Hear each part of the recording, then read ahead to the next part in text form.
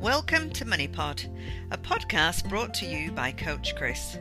If you work hard and earn a good income but find that your week lasts longer than your money, then this podcast is for you. Or if you feel like you earn a reasonable income but you don't seem to be getting anywhere financially, this podcast is also for you. We will be talking about all things money, that very necessary part of life that so often tries to control us so that we end up living from pay to pay and abandon what we once dreamed of. I want to be able to help you take back control so that you decide where your money goes and you feel confident to step off that treadmill of earning and spending and step into a wide world of choices. Hi there, this is Chris Addis, known to many of you as Coach Chris, and today we're going to be talking about how to write a budget. Thank you for all of your questions that are coming in, and if you have got any questions for me, please email me at podcast@coachchris.com.au and I'll get your questions there and I'll be able to answer them on the show. But this one came through on the Facebook page as well, so thank you for this, Chris. Lots of Chris's there. I'm Chris. The question came from Chris, but that's fine. Anyway, so how to write a budget. The question was, how do people write their budgets nowadays? Is it on a smartphone? Is it on an Excel spreadsheet? Is it with pen and paper, good old pen and paper? Or how are people doing that these days? Well, quite simply, it's done in many different ways. People are using their smartphones. A lot of people are using apps that you can find out there where you can put in a bit of a budget of how much you would like to spend on your groceries, your shopping, your clothing, your entertainment, your petrol, all those things. And they simply write on their phone how much they have spent in one particular transaction. And the app calculates how much they've got left. That's great if you remember to do it. It's great if you remember to plan it. If you don't do either of those things, then you're in a bit of trouble and it's not really helping you. Other people will write budgets, some very complicated budgets, on an Excel spreadsheet or pen and paper, either one. But you know what? Budgets don't work unless you actually look at them regularly. So we can write down all of our income and expenses till the cows come home. But unless we actually also write down against what we think we're going to spend and every week write down what we have actually spent, then that budget's not going to work. I'm all in favour of what I call living budgets, and we use these with our clients at Coach Chris. So it's a case of writing down the theory of the income and the expenditure that you're going to have. This is what I think I'm going to earn. This is what I think I'll need to spend. And then as the month goes on, week by week, you write down your individual transactions and see what you actually spend. That can actually be a very scary moment at the end of your week or the end of your month, realizing that you have spent way more than you brought in, or that you have spent way more than you expected in a certain item. The real baddies, if I can say, the culprits of a budget that blows out of control are things that we really love to do. So it's always in the lifestyle category, very rarely in any other category.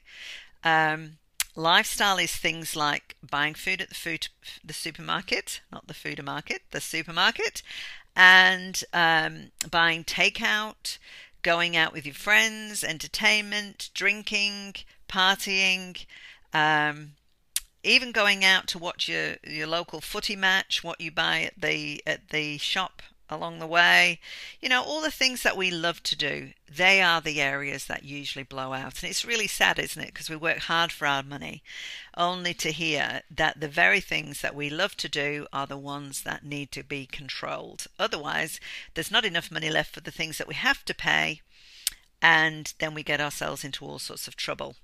So sometimes when you're discovering the fact that you have spent more than you intended to spend on the really pleasurable things, then you get behind on your bills, and that's where the problems start. So one of the things that I will often suggest to people who are new to writing budgets is that you need to write down your fixed expenses. These are the expenses that you you have to pay that have to be paid even before you get out of bed in the morning. So if you have a mortgage, it's your mortgage repayment. If it's your rent, it's your rent payment that you need to put down there. What I strongly suggest is that you write down your bills in a category as if, well, this is the amount of my electricity bill every quarter, and then add those 4 quarters together and divide it by 12. That's the amount that you should be putting aside per month. And that's the same for all the quarterly bills. If you have council rates, they usually come quarterly.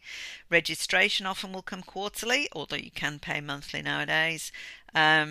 Or if you want to pay yearly, then you'll need to save monthly in order to pay yearly. That's the cheapest option.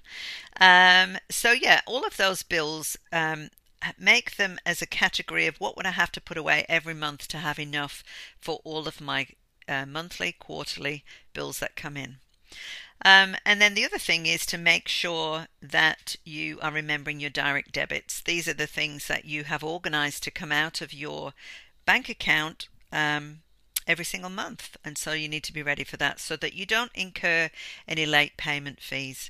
Now, if you're planning all of those things, you'll be able to see this is the amount of income I have coming in, and this is the amount of fixed expenses and direct debits that are coming out. So this is what I've got left to live on for my food, my fuel, and my lifestyle, my good times. Now, if there's not enough in that category, maybe you need to reassess what you're paying out in fixed. Are you paying too much rent? Are you living in a house that's too expensive for you to have? Or, you need to think about those things. But if you want those things and you're thinking there's no way I can reduce any of my costs in that area, then maybe you also need to think about having a greater income. And sometimes people will say, well, that's not an option. My pay is what I have. But, there's lots of options in that area. And maybe we'll talk about that another day. Maybe you can send in your suggestions. But just a few things to think about. You can take a second job. Absolutely. Even studying for a higher qualification that might get you a more lucrative job, a higher paying job is also an option. Also, lots of people will resort to selling things around the house, things that are sitting around the place that once cost you money and you no longer use. Other people are wanting those things, so you can make some extra money on the side that way. Anyway, that's given you a few ideas. No matter how you write your budget, whether it is using a smartphone app, whether it is using an Excel spreadsheet on your laptop, on your tablet, on your PC, or whether you use the good old notebook, pen, paper, whatever. They will only work if you write them, then you refer to them and you track what you're actually spending so you know what it is costing you to live. You'll discover where your weak areas are, where you're not very good at, the areas you're not very good at, and you'll also discover how much things are actually costing. Sometimes that comes as a real surprise to people. So Chris, thank you very much for your question. I hope that's answered yours. What I thought I would do is I thought I would make available a simple budget tracker that I can send to you if you write to me at podcast@coachchris.com.au. Write to me and I'll send that out to you so that you've got a bit of a template that you can use for your expenses and then an area to be able to track what you're actually spending. Then you can compare the two and see if you've got any surprises. Let me know what you find from that. I'd really love to hear from you. And keep those questions coming. I'd really love to be able to make this very relevant to all of us. Thanks for your time today. It's been great talking to you.